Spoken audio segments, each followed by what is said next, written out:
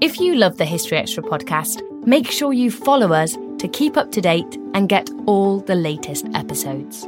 Thanks for your support, and I do hope you enjoy this episode. This episode is brought to you by Indeed. We're driven by the search for better, but when it comes to hiring, the best way to search for a candidate isn't to search at all. Don't search, match with Indeed. Use Indeed for scheduling, screening, and messaging so you can connect with candidates faster. And listeners of this show will get a $75 sponsored job credit to get your jobs more visibility at Indeed.com/HistoryExtra. Just go to Indeed.com/HistoryExtra right now and support our show by saying you heard about Indeed on this podcast. Terms and conditions apply. Need to hire? You need Indeed. Life is a highway, and on it there will be many chicken sandwiches. But there's only one McCrispy. So go ahead and hit the turn signal if you know about this juicy gem of a detour. Whether you're making a delicious family meal or a post-workout snack, choose the farm-fresh taste of Eggland's Best Eggs. Only Eggland's best hens are fed their proprietary all-vegetarian feed. That's what makes their eggs more nutritious. With 10 times more vitamin E, 25% less saturated fat, and 6 times more vitamin D compared to ordinary eggs. Eggland's Best. Better taste, better nutrition, better eggs. Visit egglandsbest.com to learn more. The Hargan women seemed to have it all. We were blessed. My mom was amazing. But detectives would soon discover inside the house there were the bodies of 2 women. A story of betrayal you would struggle to believe if it wasn't true. I am just praying to God, this is a sick joke. From 48 Hours, this is Blood is Thicker, the Hargan Family Killings. Listen to Blood is Thicker, the Hargan Family Killings, starting May 8th, wherever you get your podcasts.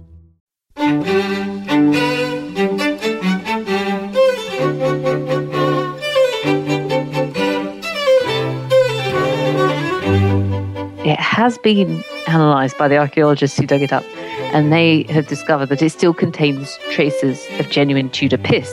That was Lucy Worsley on one of the more unusual items on show at Hampton Court Palace.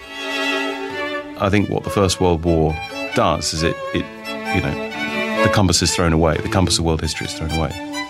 And that was Charles Emerson on the fateful year of 1913.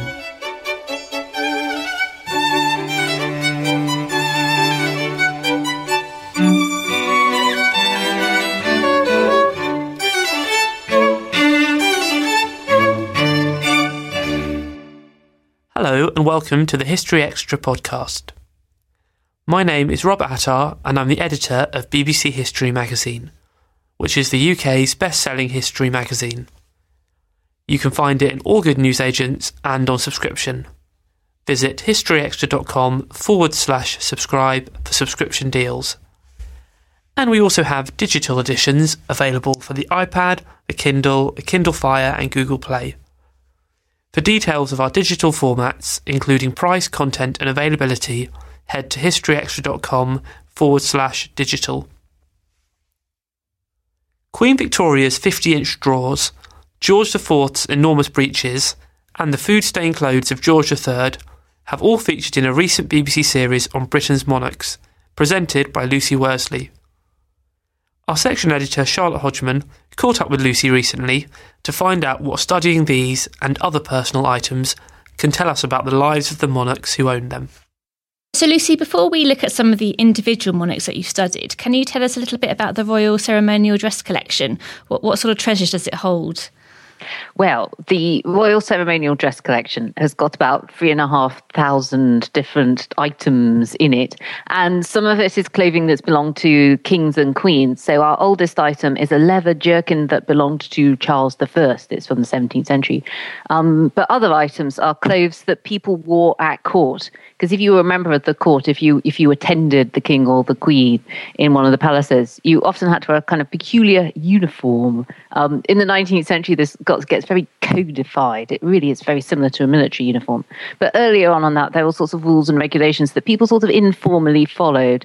So the collection goes from their swords, their shoes, their epaulets, their wigs, their amazing, huge sort of ball gown type dresses, and then there's the sort of, the best bits, the ones that we're really excited about, are the ones that were worn by actual kings and queens themselves. And what do you think we can learn from looking at kings and queens as ordinary human beings who maybe suffered from the same sort of ailments that we all do? Well, the reason I've always been interested in kings and queens is not because they're these very powerful figures at the top of society. It's because they're actually the best documented people alive in their age, because they're so well recorded. They are the people living at any time in centuries gone by that we know the most about very often, and so I like to think of them as sort of representatives of their generation, and I think it's quite revealing somehow to think of them as normal people. It's quite surprising. It's quite, if you look at someone like Henry VIII, you can confuse him with his portraits. You think that he's this sort of iconic, godlike, all-powerful figure as represented by Holbein. And it's quite easy to forget that underneath all of that was a real human being who ate and slept and got ill and had worries, felt lonely, all the things that normal people do as well.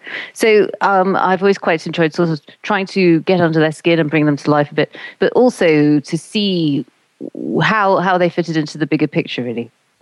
And one particularly sad example that you looked at in your recent series was that of Queen Anne, who lost all of her 17 children and actually died without an heir. How do you think her contemporaries would have viewed this type of thing that happened to her? It's terribly sad about Queen Anne. Poor Queen Anne with the 17 pregnancies, and one lot were twins, actually. And none of these children lived past the age of 11. So there are accounts of Anne and her husband's grieving for this. It's very moving to read about how they responded to this heartbreaking loss of child after child. At one point, Anne was described as being sick with grief, poor woman. And it is quite interesting to speculate how contemporaries would have reacted to it, because in one sense, this was really bad news, because she'd failed in what was then considered to be the basic fundamental duty of the monarch, which was to ensure a smooth succession by having children. And the Protestant part of the Stuart line would stutter to a stop with her. Obviously, some of the people who were close to her felt pity for her. We got the survival of these eyewitness descriptions of her grieving. And then again, it's interesting to speculate what people thought might have been her problem. And certainly the contemporary medical view was that her body was too wet, because they still believed in the humoral concept of medicine, where people were sort of classified to the different levels of moistness, the levels of heat in their bodies. And Queen Anne was a rather large lady. She definitely was what we would consider to be obese today. So in our program, the expert that I spoke to, her conclusion was this was the major difficulty. And today, if Queen Anne went to a doctor with her sort of gynecological record, she would have probably been advised to lose weight. Contemporaries saw that as her being too wet. For them, the fatness equated to wetness. So, I mean, do we have any idea, or perhaps was there actually anything medically wrong with her that caused these children to die? I mean, some of them, like you say, did live past infancy. Well, there are lots of different explanations that have been posited. Retrodiagnosis is what it's called. Some people say she had the condition called lupus. Others speculate that it was rhesus negativity, so that was some sort of incompatibility between her and her husband, George of Denmark. But I can't really say for definite which one or the other it might have been. And another very interesting character that you look at in the series and also in the feature was George IV, who is sort of famously portrayed as a rather overweight and comical figure in caricatures of his day. Did you get the same impression of him looking at his clothes and the rather large trousers that you were looking at? George IV. It's so easy to laugh at George IV, particularly when you see his enormous trousers with the 54-inch waist. But at the same time, I feel a bit guilty about doing that, because he seems to me to be a man in pain, a man who suffers from all sorts of addictions and compulsions, eating too much, drinking too much, became reliant on laudanum or opium dissolved in alcohol later on in his life. And I think that even George IV's strongest supporters would say that he wasn't really cut out to be a leader of the nation. He did have strengths. He was incredibly stylish. He was very charismatic. In the history of art, he's a terribly important figure. He created an awful lot that we consider to be the visual brand of Britain today. Jane Austen dresses, tea parties, elegance, the skyline of Windsor Castle, Regent Street, all of these things that are very significant and important. But in terms of the sort of nitty-gritty, hardcore business of running the country, he didn't really seem to engage with it terribly well. He became reclusive towards the latter end of his life. And it's very easy to say, oh, he was useless, should never have been king. But, you know, it's actually quite tragic for him that he had to be king. And how do you think royal illnesses and sort of images like George IV help destroy the image of the monarchy as perhaps a godly figure?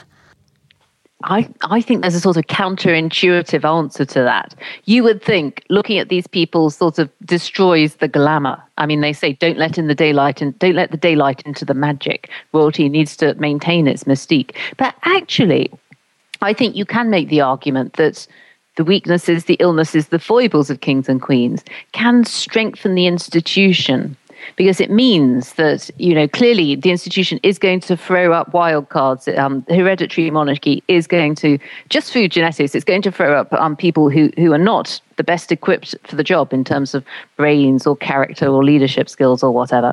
So the institution itself has to be strong enough to manage that, to survive despite the occasional one who isn't very good.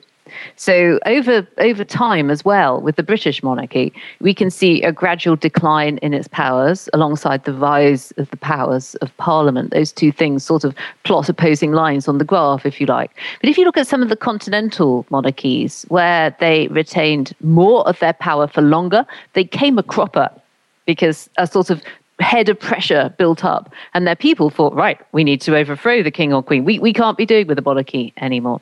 In Britain, of course, this happened in the 17th century, but not fatally, not forever. The monarchy came back on with the Restoration.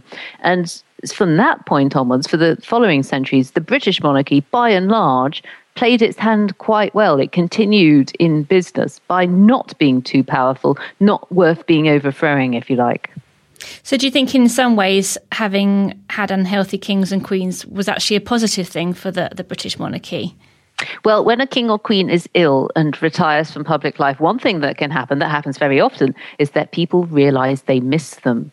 And they experience rivalries, other people putting themselves forward for power. Instability enters the picture. So when George III disappeared for his episodes of illness, for example, everybody was awfully glad when he came back again because they realised what the alternative was. It was a whole lot of arguing. Possibly his son, the Prince of Wales, who's very much associated with the opposition to the government. And the other thing that kings and queens do, which is helpful, is that they act as a sort of mirror to the family life of individual members of the nation. So to watch them going through their life cycle of births, deaths and marriages is reassuring. It's a sort of, it represents stability and continuity, and it gives you a sense that you're part of something bigger than just your own particular family, I suppose. So it's not essential that they all absolutely all the time live up to the job description, which in medieval times was to be male, very importantly. It was to be the son of the king who'd gone before you. It was to be appointed by God. A lot of people start to question that as time goes on, obviously. And also able to lead your troops in person on the battlefield. Well, if you look at the later kings and queens, they don't meet those criteria, but it doesn't matter. Was that the same for queens like Queen Victoria, who retired from public life after the death of Albert? Did people have that sort of feeling? Did they miss her when she went? Yes, in the 1870s, when Queen Victoria goes into her sort of long, secluded period of mourning, republicanism does get, I would say, as strong as it does at any point since the 17th century. There really is a feeling that there's no point in having this queen if we can't see her. What's she getting up to? And when she does sort of come back onto the scene with her later jubilees, the golden and the diamond, she's welcomed with open arms. People are terribly glad to see her by then. And another sort of secret of success of kingship or queenship is just to do it for a really long time. We see this with George III and with Victoria and with Elizabeth II. You get credit towards the end of a really long reign just for having kept it up for so long. And do you think monarchs felt the need to make up for their physical and mental shortcomings in other areas of their rule? Yes, you could definitely compensate for, in many ways it's quite good to show a human side to yourself. So Charles II, who has, as we all know, a very well-publicised weakness for wine, women and song, there was a bit of a feeling at the time that, whoa, you're a cheeky chappy, we quite like you. So people used to call him Old Rowley and that sort of thing, in a sort of fond, affectionate, joshing sort of a way. And William III, of course, he wasn't the healthiest of monarchs. Do you think he was able to make up for that in other ways? I think William III is a really underestimated king. And he's so divisive today because Catholics are not keen on him. People from other parts of the British Isles than England are not keen on him. The English themselves weren't that keen on him because he was Dutch. That was a bit of a problem that he had to overcome. And he definitely didn't have a sort of hearty, merry, welcoming personality. And yet he was an incredibly shrewd politician.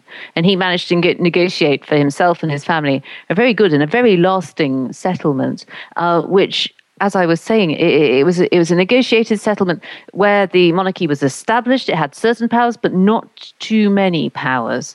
And they have pretty much continued from then till the present day. Another example you look at that I found quite fascinating was George III. Was he actually really mad, as people classed him at the time? Well, for many years, it's been quite sort of fashionable amongst historians to say, no, the king wasn't mad, as everybody in the 18th century would have called it. He had the physical illness porphyria. And I must admit, if you go to Kew Palace, which is one of the properties that Historic Royal Palaces looks after, all the interpretation there will say he had porphyria, because it did seem to be a very convincing explanation. If you look at some of the symptoms that he had, like blue urine, this is porphyria. The word itself, the name itself comes from the Greek word for purple. And a good case was built for that. But to my mind, that has been severely challenged. No, I believe it has been overturned, actually, by this research project that's going on at St. George's Hospital in Tooting at the moment. And what they have done is to analyse thousands of George's handwritten letters. And they fed them all into this computer program that analyzes things like sentence structure and vocabulary. And what they've been able to chart is that during the episodes when he was ill, or what contemporaries called us mad, his writing became sort of explosively creative, repetitive, very verbose. And actually this fits in with descriptions of his behavior. He was described as having an incessant loquacity, for example, by doctors. They described him talking until the foam ran out of his mouth. And all of this does seem to fit in with what happens with people with psychiatric illnesses today, experiencing the manic phase of a mood disorder. So if you've got a mood disorder, you may well be very, very sad, pathologically sad, the depressive state. And then at the other end of the spectrum, you can be euphoric, you can be manic, you can have sort of dangerous levels of happiness, if you like. And people who are in that sort of condition, their own handwriting, even to this day, I'm told, is just like George's. Really quite characteristically different from how they would express themselves on paper at other times. I found that very convincing. Yeah, it's very interesting. I mean, and how was he handled at the time during these episodes? Oh, poor George. It's quite heartbreaking when you read all the things that his doctors did to him, like cupping him and treating him with weird stuff and putting him into his straitjacket. And this is all covered in the film The Madness of King George and the stage play by Alan Bennett. And although he was placed under sort of recuperative conditions at Kew Palace, quietly out of the public eye, allowed to walk in the gardens and things, I would say that he sort of got better by himself. It wasn't as if they cured him. It was just that it sort of naturally cured itself, the condition. And would he have had any say in his treatment? You say that he was sort of manhandled into clothes and he was fed and things like that. How much control did he have over his own situation? Well, I guess it was quite tricky because this was the king. You don't put the king in a straitjacket. But as he got iller and iller, certain precautions were taken for his own good. So one of the things that's on display at Kew Palace at the moment is, it's quite heartbreaking. It's the cup with the spout that was used to feed him when he was too ill to do it for himself.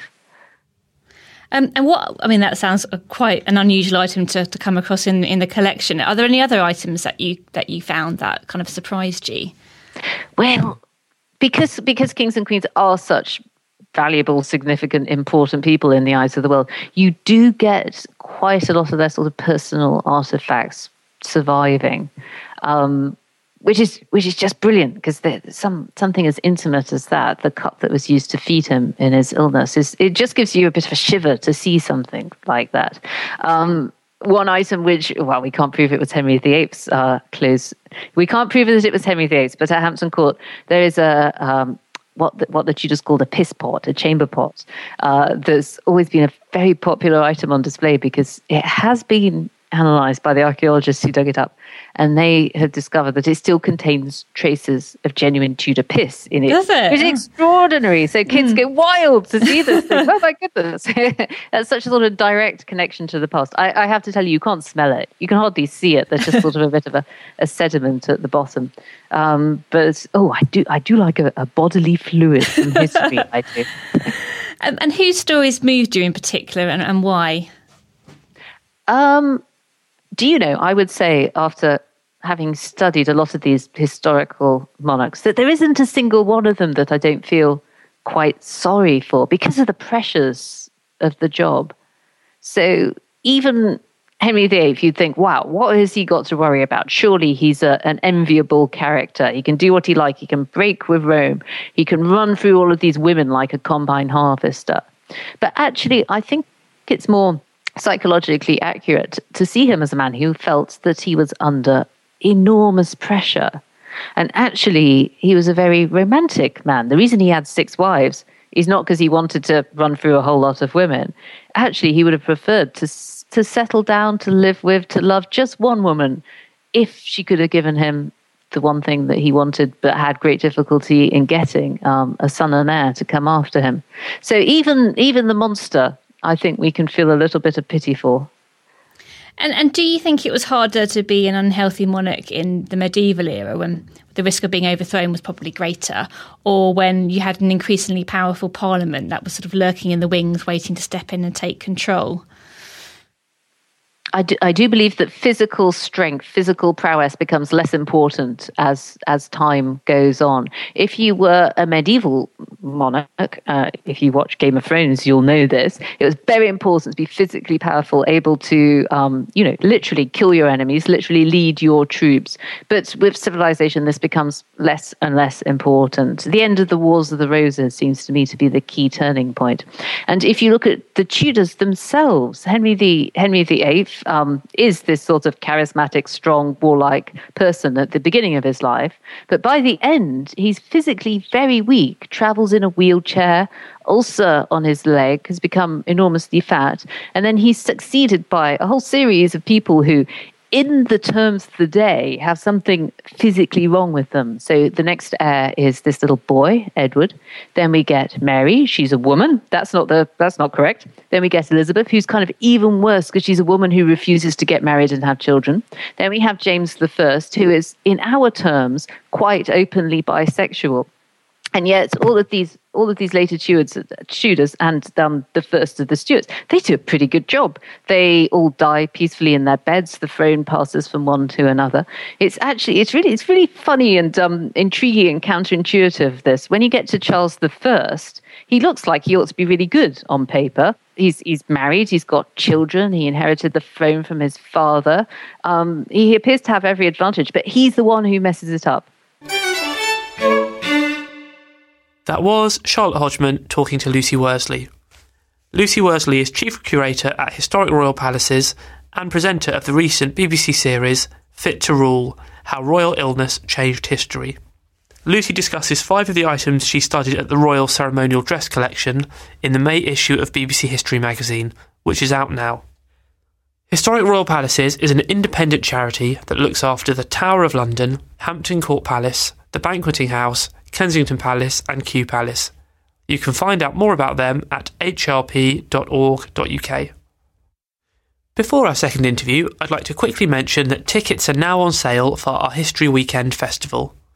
It's taking place in the historic Wiltshire town of Malmesbury from the 25th to 27th of October, and will include talks from some of Britain's leading historians, including Max Hastings, Michael Wood, Dan Snow, Susanna Lipscomb, Dominic Sambrook and Kate Williams. For the full lineup and ticket information, please visit historyweekend.com. This episode is brought to you by Indeed.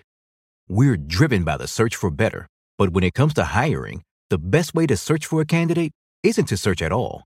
Don't search, match with Indeed. Use Indeed for scheduling, screening, and messaging so you can connect with candidates faster. And listeners of this show will get a $75 sponsored job credit to get your jobs more visibility at Indeed.com/HistoryExtra. Just go to Indeed.com/HistoryExtra right now and support our show by saying you heard about Indeed on this podcast. Terms and conditions apply. Need to hire? You need Indeed.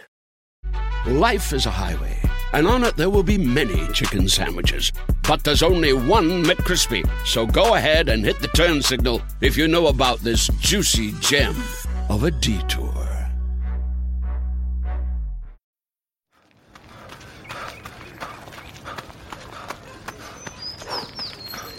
Going for your first ever run around the park. Literally running errands all over town. Running for the finish line and your personal best.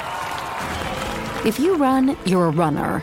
Find the shoes and clothes to run your way at newbalance.com/running. New Balance.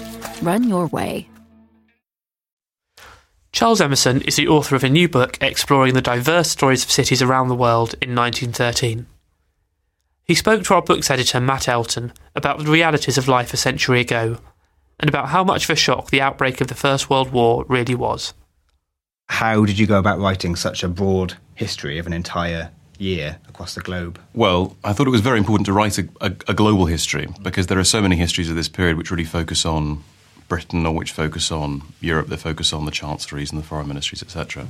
So I did want to write a global history, which is obviously quite a challenge. Yes.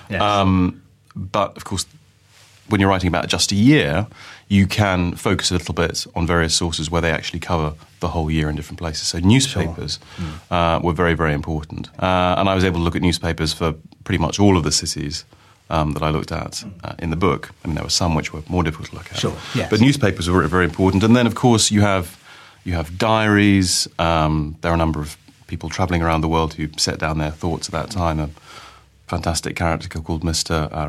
Ramanujaswamy, who wrote about London around that time. Sergei Prokofiev, the Russian composer, was travelling around Europe with his mum in 1913 and he wrote, funny things about London where he couldn't really get around and the only words he knew were jockey club and water closet. And Paris. And then of course, beyond that, you have the travel guides themselves. So I used quite a lot of Beideckers. Sure. Okay. And then other guides in other languages for different cities. One of the things I looked at when I was doing research for the book was a film of Melbourne in 1910, I think it was, called Marvellous Melbourne. And the film, basically, there's a camera attached to the front of a tram, and the tram runs through the streets of Melbourne. It's completely recognisable where you are. I mean, the city layout has not changed. You can recognise buildings and churches. It's quite familiar, if you've ever been to Melbourne, of course. And at one point in that film, there's a boy with a cloth cap and short trousers who sort of runs in front of the camera and kind of points at it and laughs a bit and points it out to his mates. And say he's 8 or 9 years old in 1910. Well, my grandfather was 8 or 9 years old at that time, and so I can't help but look at that film and think, look, I know it's not my grandfather, but it could be.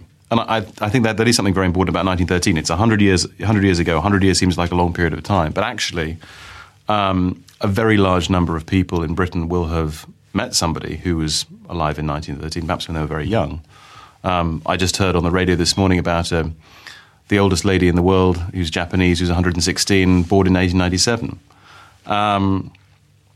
So there are still people around who, even now, there are still people around who have a dim memory of 1913. It's not that long ago. It's a few generations, and the world that we live in is, in many respects, the creation was created at that time. Okay, fantastic. And how did you choose which cities to focus on? That took a very, very long time. Obviously, I wanted to make sure that I had a balance between continents, between parts of the world. The European capital cities, they had to be in, really. Yeah. So beyond them, beyond the sort of London, Paris, Vienna, St. Petersburg, etc., then it was a little bit more difficult to decide which ones to go for. But what I really looked for were cities that were unexpected in some cases. So I think Winnipeg was a fairly unexpected city. Cities which had particular stories around them. So Durban was a good example of that. And then cities which allowed me to illuminate a wider theme.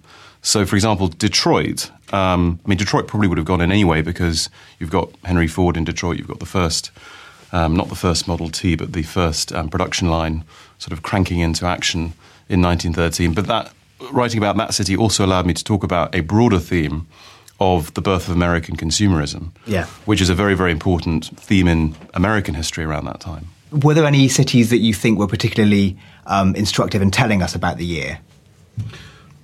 Well, I think there were some stories within cities and some accounts within cities which were particularly attractive to me. Okay. I remember coming across the diary of Dmitry Smirnov, who was a Siberian priest who went to St. Petersburg in 1913 for the tercentenary of the Romanov dynasty.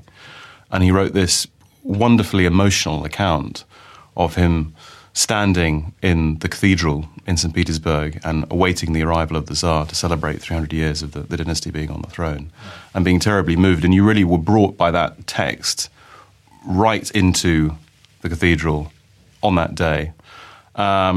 Of course, one couldn't include all of one couldn't include at great length excerpts from all of these diaries, but there were just some accounts that really made you feel the immediacy of the moment. And that was something which I very much wanted to get across in the book as a whole, the idea that although we now look at 1913 very much through the lens of the First World War, we know what happens in this story. At the time in 1913, there were all these different narratives, and there was a sense of openness about the future, sometimes optimistic, sometimes not. But I wanted to get very much that immediacy of the time and of the place, and I hope I get that across in the book. Definitely, yes.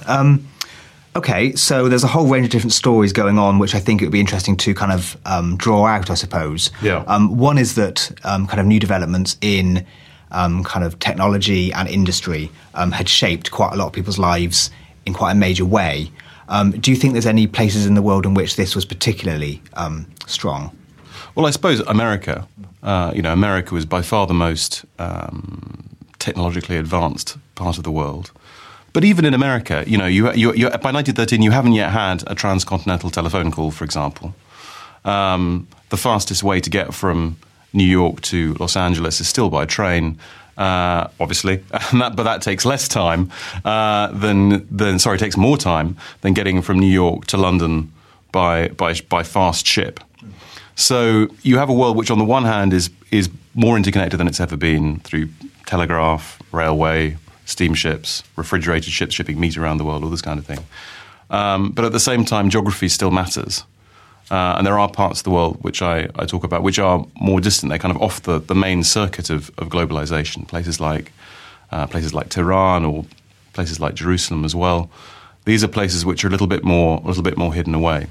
So you think that life was very much different in different parts of the world in a way that it isn't today? No, I wouldn't say that life was more different in different parts of the world than it is today. I think that in Europe, certainly, in Britain, certainly, but in lots of different parts of the world, there was an idea of the global which is emerging around this time. If I think of my grandparents, for example, who were all alive in 1913, most of them in Australia, their vision was not really confined to their city or the state of Victoria. Their vision was very much a worldwide vision based on the British Empire. Their capital city wasn't Melbourne, their capital city was London. And you do have tremendous flows of money and ideas and people around this time. I mean, for example, one statistic which I found really very surprising was the fact that in 1913, 400,000 people emigrated to Canada. That is the highest figure for Canada ever. Wow. And this is, to a population of, 4 or 5 million, I think. So, the velocity of people and ideas in 1913 is incredibly high. Often, of course, people don't need to travel with passports. I mean, within Europe, if you're a German traveling from Lübeck or Hamburg to Britain in 1913, you didn't need to show a passport. I mean, there's two places that you mentioned that I think are particularly interesting to draw out, and one is London, which appears both at the start and at the end of the book. Was there a reason why you looped back to that particular place? Yes, absolutely. I mean, well, for two reasons, really. One reason is just the sheer importance of London in 1913. It's the biggest city in the world. It's the world's biggest port, although it's overtaken by New York in 1913. It's, of course, capital of a worldwide empire. It's the centre of global finance. So it's a very, very important city in its own right. It also happens to be my home city, so obviously I'm a little bit biased. But the other thing I very much wanted to get across the book was the sense of travel, the sense of moving from one place to another. And so having London at the very beginning and then looping back to London at the end made sense. I suppose there's also a third reason, which is that you could look at London in 1913 two ways. You can view this being sort of the midday of the British Empire, the height of pomp and circumstance, marching bands in Hyde Park. But you also sense in London at that time perhaps the beginnings of decadence, the beginnings of decline. There are question marks around the British Empire and how it's going to evolve in the future. And there are question marks within the United Kingdom. You've got a question of Home Rule in Ireland, the question of whether that will lead to some kind of civil war in Ireland. You have radical suffragettes putting a bomb under the throne of the Bishop of London in St Paul's Cathedral. So you do have question marks around Britain at that time as well. And the best way of sort of showing that duality was to have, in a sense, London divided into two bits. There's quite an interesting quote in the book where you talk about the difference between someone's experience of living in LA and what was advertised as being the case in that city. How interesting a case study is Los Angeles? Well, I mean, that is something you find in lots of frontier cities. You find in these boosterish places where it's considered very important that the city gets a good press internationally, that immigrants are attracted, that new people are attracted to come into the place, which of course keeps wages down, which is exactly what owners of businesses, of course, want, and indeed, of course, allows business to thrive in some of these places. And that's all bound up with the sense that, the future is limitless. So yes, there is this tendency towards painting very, very dramatic visions of the future to make it so. Maybe if you paint a future as dramatic as it could be, then that's what the future will turn out to be. And that's certainly clear in places like, Winnipeg, but also I think in LA. And then you have the beginnings of consumer societies. I mean, one source which I found absolutely fantastic for the United States in 1913 was the Sears catalogue for 1913, and it's several hundred pages long. I found this in an archive in Detroit, the Henry Ford archive, and it's amazing. You couldn't believe there are so many different types of lawn mower, or there are 30 different types of pipe, and because people in 1913 smoked pipes more than they smoked cigarettes in America. You've got all these different kinds of flags. You've got mass-produced paintings. You've got car engines for sale through the Sears catalogue. You've got all kinds of stuff. And 1913 is the inception of the parcel post system in the United States as well. So you have a society that is beginning to grow very wealthy, but also where mass production, which Henry Ford is really championing, has to be allied with mass consumption, because you can't have mass production without mass consumption, and you can't really have mass consumption without mass production. So there is a special American economic model which is arising at this time. And American businesses, of course, are quite well known in Europe as well. American products are appearing on British dining tables and on British streets. So you do have a sense of the United States not yet as a great political power, but certainly a great economic power, and a power that is creating a new idea of the relationship of citizen-society. The citizen is now a consumer. The other place is Winnipeg, which is interesting in terms of, I suppose, global movements of people. Yes. There's a couple of points in the book where there's concerns expressed in newspapers about immigration and the impact that's going to have on kind of societies. How much do you think this was a concern? Well, Winnipeg's a very interesting place. I mean, people completely forget about Winnipeg now. It's hardly on anyone's tourist itineraries, or not very many people's tourist itineraries. But, you know, in 1913, it was the boomtown of the British Empire. And if you go to Winnipeg now, as I have been, then you'll see lots of huge buildings, very, very grand buildings, which were built around 1913, because Winnipeggers truly believed that their city in the middle of Manitoba, on the plains of Canada, was going to be one of the great cities of the 20th century. And of course, there were some cities in the book, London, Paris, Vienna, which are fairly familiar to us, but I also wanted to talk about some cities, Winnipeg and Buenos Aires as well, which were really considered to be cities of the future in 1913, and yet things didn't pan out quite the way one might have expected. But I think your point about immigration is a very key one, because that is a theme which comes up across the book. I mentioned that Canada had its highest number of immigrants ever in 1913. But of course, you've also got tremendous flows of migration to Latin America, to Buenos Aires, some of it seasonal.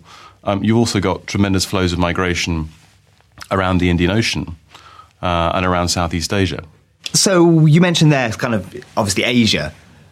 Yes. And there's been a lot written recently about some kind of shift in global politics and economics towards the East.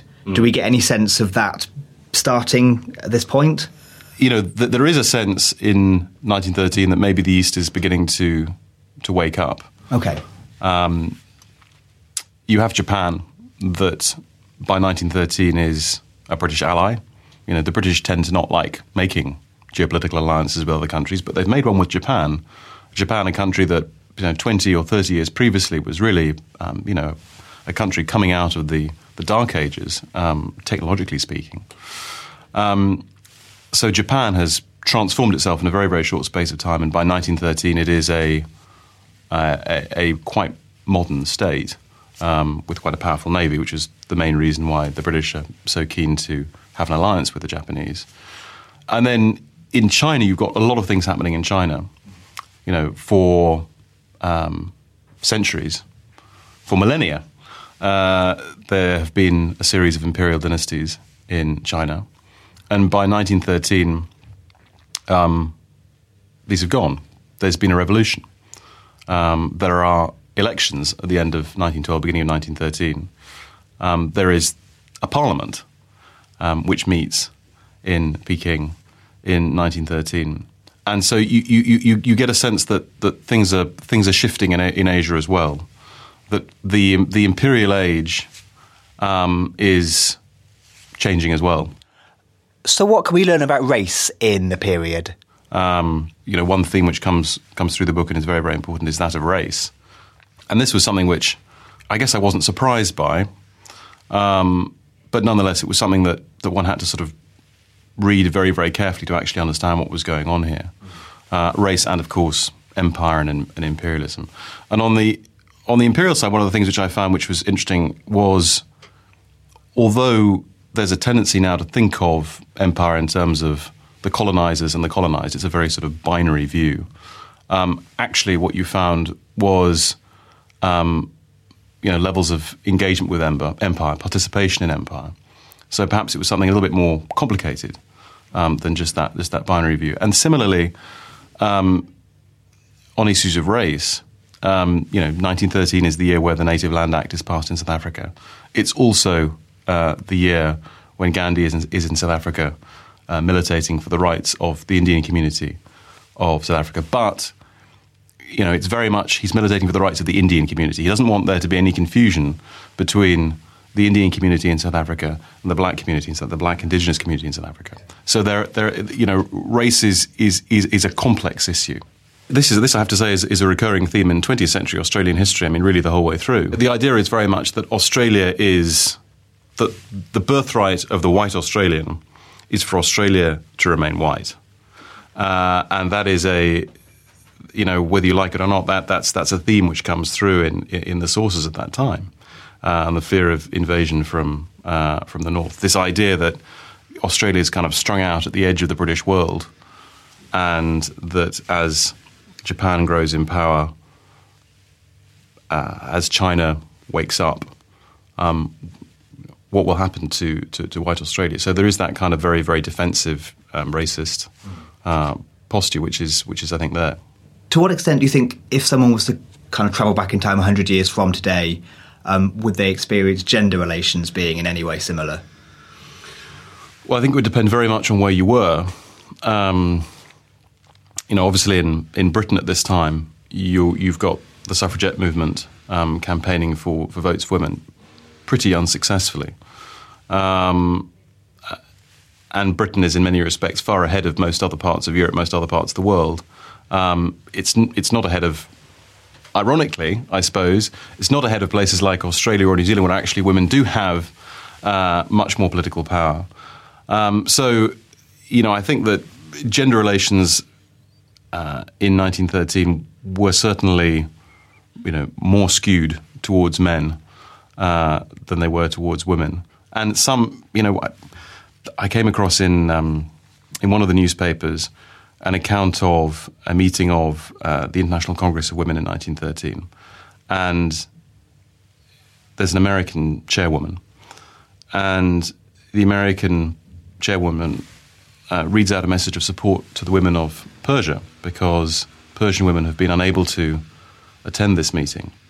But she turns her criticism onto Western powers or European powers, that's to say the Russians and the British, because, as she views it, the Russians and the British have prevented a sort of endogenous change in Persian politics because their imperial politics, basically the division of Persia into spheres of influence, or Persia-Iran into spheres of influence, has prevented political reform within Persia. And therefore, actually, Western powers have prevented the emancipation, the relative emancipation from a very low base, obviously, of women in Persia. And that struck me as, I found that very, very, very striking. So what sense do we get that people in the period believed there to be just this continual kind of progress of things getting better across the world? Well, I think that's very much the legacy of the 19th century, is that things get better from year to year. And of course, things had got better from year to year. I mean, it's important to remember that by 1913, there's been a very, very long period in Europe of progress, if you like. There's been a very long period of increasing wealth. There have been, slowdowns here and there. There have been financial crises, certainly. There have been economic crises. But broadly speaking, people have got wealthier from year to year. And also there's been a period of tremendous peace. Yes, there's been war in the Crimea. Yes, in 1913 there's war in the Balkans. But there hasn't been a big European war since the Napoleonic Wars. And so people very much buy into this idea that the world is becoming more interconnected, the world is becoming more global, that a kind of world civilization is arising from that. Now, of course, there are people who worry about war and the forms that war might take. Ivan Bloch writes about how a future war in Europe will be more destructive than any previous war. Norman Angell who's often cited as having said that war was impossible. In fact, he doesn't actually say war was impossible. He writes this book, The Great Illusion, and goes to speak to many audiences about it in Britain and abroad. He's not saying that war is impossible. He's saying that war is unprofitable. And, of course, at this time, it's also the age of the peace movements. But, of course, the peace movements arise out of a fear of war as well. So, there are, of course, fears of war. But I think for a lot of people in 1913, they could say, well, we've been living in this with the threat of war for some years now, and it hasn't happened. And Eric Hobsbawm has a great line on this. He says sort of when it actually happened in 1914, when war actually broke out, on the one hand, war had been ever present as an idea for years, but no one actually thought it would really happen. And then, of course, it does. Yeah. So do you think people were optimistic about the future and about society in 1913 in a way that we're not now? Well, I think it's very, very hard to say that an entire generation was optimistic then and we're not optimistic at all now. But I think there is something in the belief of rational human beings, in the belief in the advances of science, that the world will get better from year to year. I do think that there was a stronger belief in that, rightly or wrongly. I think there was a stronger belief in that then, perhaps, than there is now. I mean, we're beginning to shade into a world of relativity at the beginning of the 20th century. But there are still lots of absolutes which people believe in. God, for most people, is an absolute which people believe in. Perhaps paradoxically, the advance of science is also an absolute which many people believe in. So I think there is, and there's justification for there to be, a sense of confidence about moving towards the sunlit uplands of the future. We talked there about how war had been a present threat for a while. Do you think that the average person would have been surprised by the outbreak of war? Obviously the outbreak of war came after a period of rising tension. But and Christopher Clark deals with this extremely well in his book, The Sleepwalkers. Amongst policymakers, a sense of if not now when, a sense of being impelled by impersonal movements, the idea that individual decision makers actually aren't in control of events, that the weather is being made by others, that they have to move because otherwise someone else will move. I think amongst policymakers you get this growing momentum towards war, which Chris Clark describes so well in his book. But amongst people, I would come back to this idea that, look, we've seen it before. We've had crises in the Balkans. We've had the Agadir crisis. People have been talking about war for years. Will it really happen? I mean, will a gunshot in Sarajevo really cause a European or even a global war to break out? And if it does, and this is crucial, what will that war look like? I said that Evan Block and others had suggested that if war did break out, it would be a very, very different kind of war. It wouldn't be a war of movement, necessarily. It would be hugely destructive. It would be a total war. But this is a generation, at least in Europe, schooled on short, sharp colonial wars. And any war that broke out, although, of course, a European war would be different from a colonial war, I think there was the idea that it would be a short, sharp, glorious shock. Okay. So there was no sense that people thought they were entering a massive period of conflict?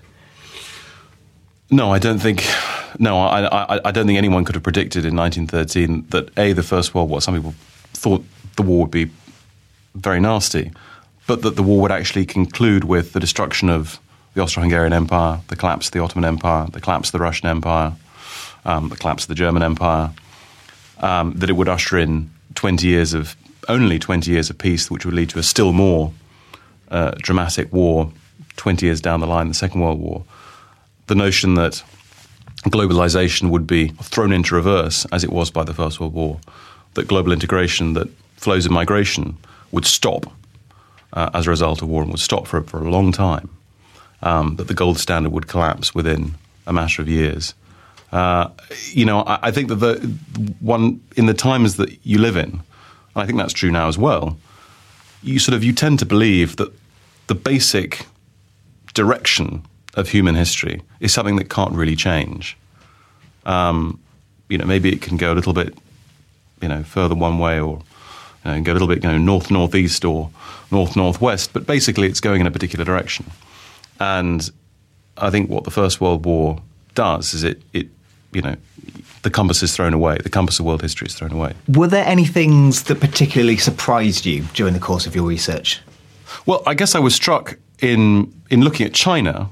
I was struck by how close China came to having a democratic parliamentary government in 1913, at least in the form of it. I think people could always say, well, the history of imperial politics in China was always bound to reassert itself at some time or another. But you do have elections in China. You do have the election of a parliament. You do have a democratically elected leader who, on the point of going to the opening of parliament, so Song Jie-ren, is assassinated in Shanghai Station.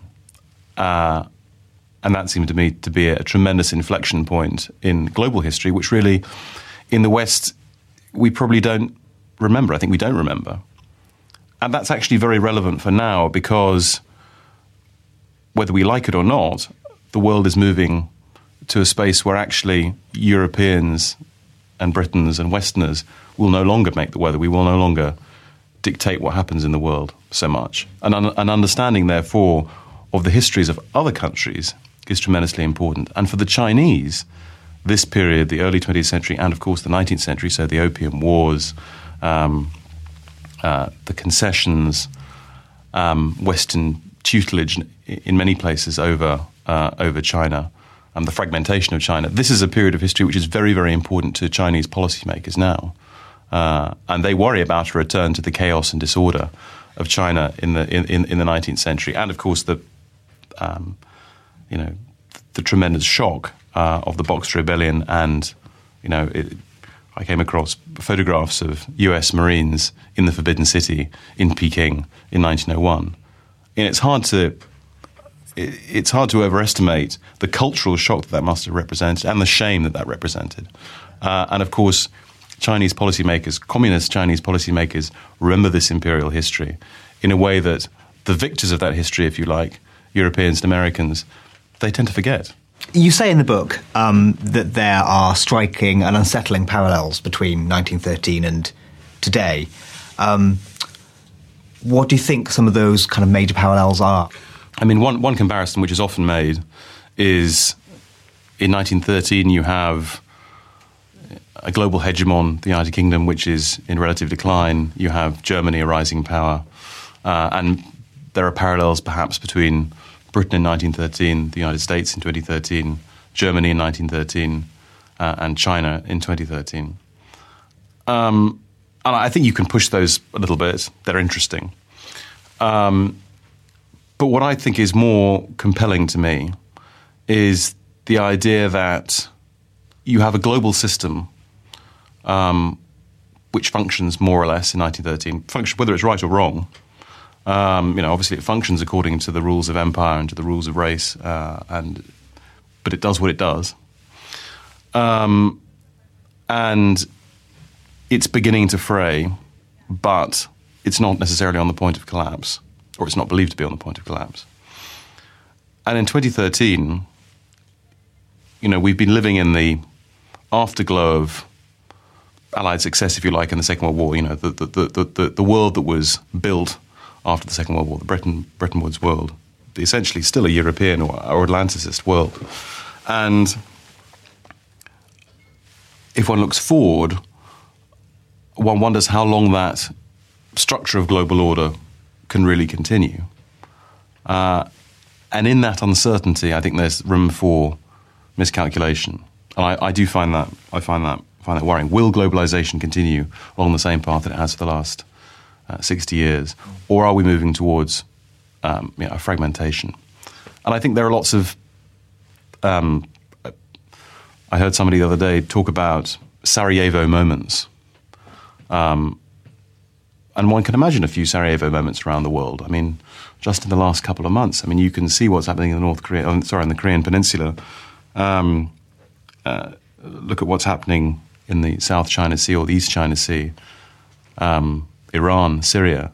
You can see the possibility of small events leading to much bigger events, whether by design or more probably by miscalculation, because the structure of global politics is up for grabs more now than it was 20 years ago. 20 years ago, we thought we lived in a unipolar moment. The United States had won, and end of history, game over. And people don't really believe that now. So it's a time of I believe, is a time of great uncertainty, therefore great risk. Also an opportunity to reshape the world and to get it right. And I think history is very important to that.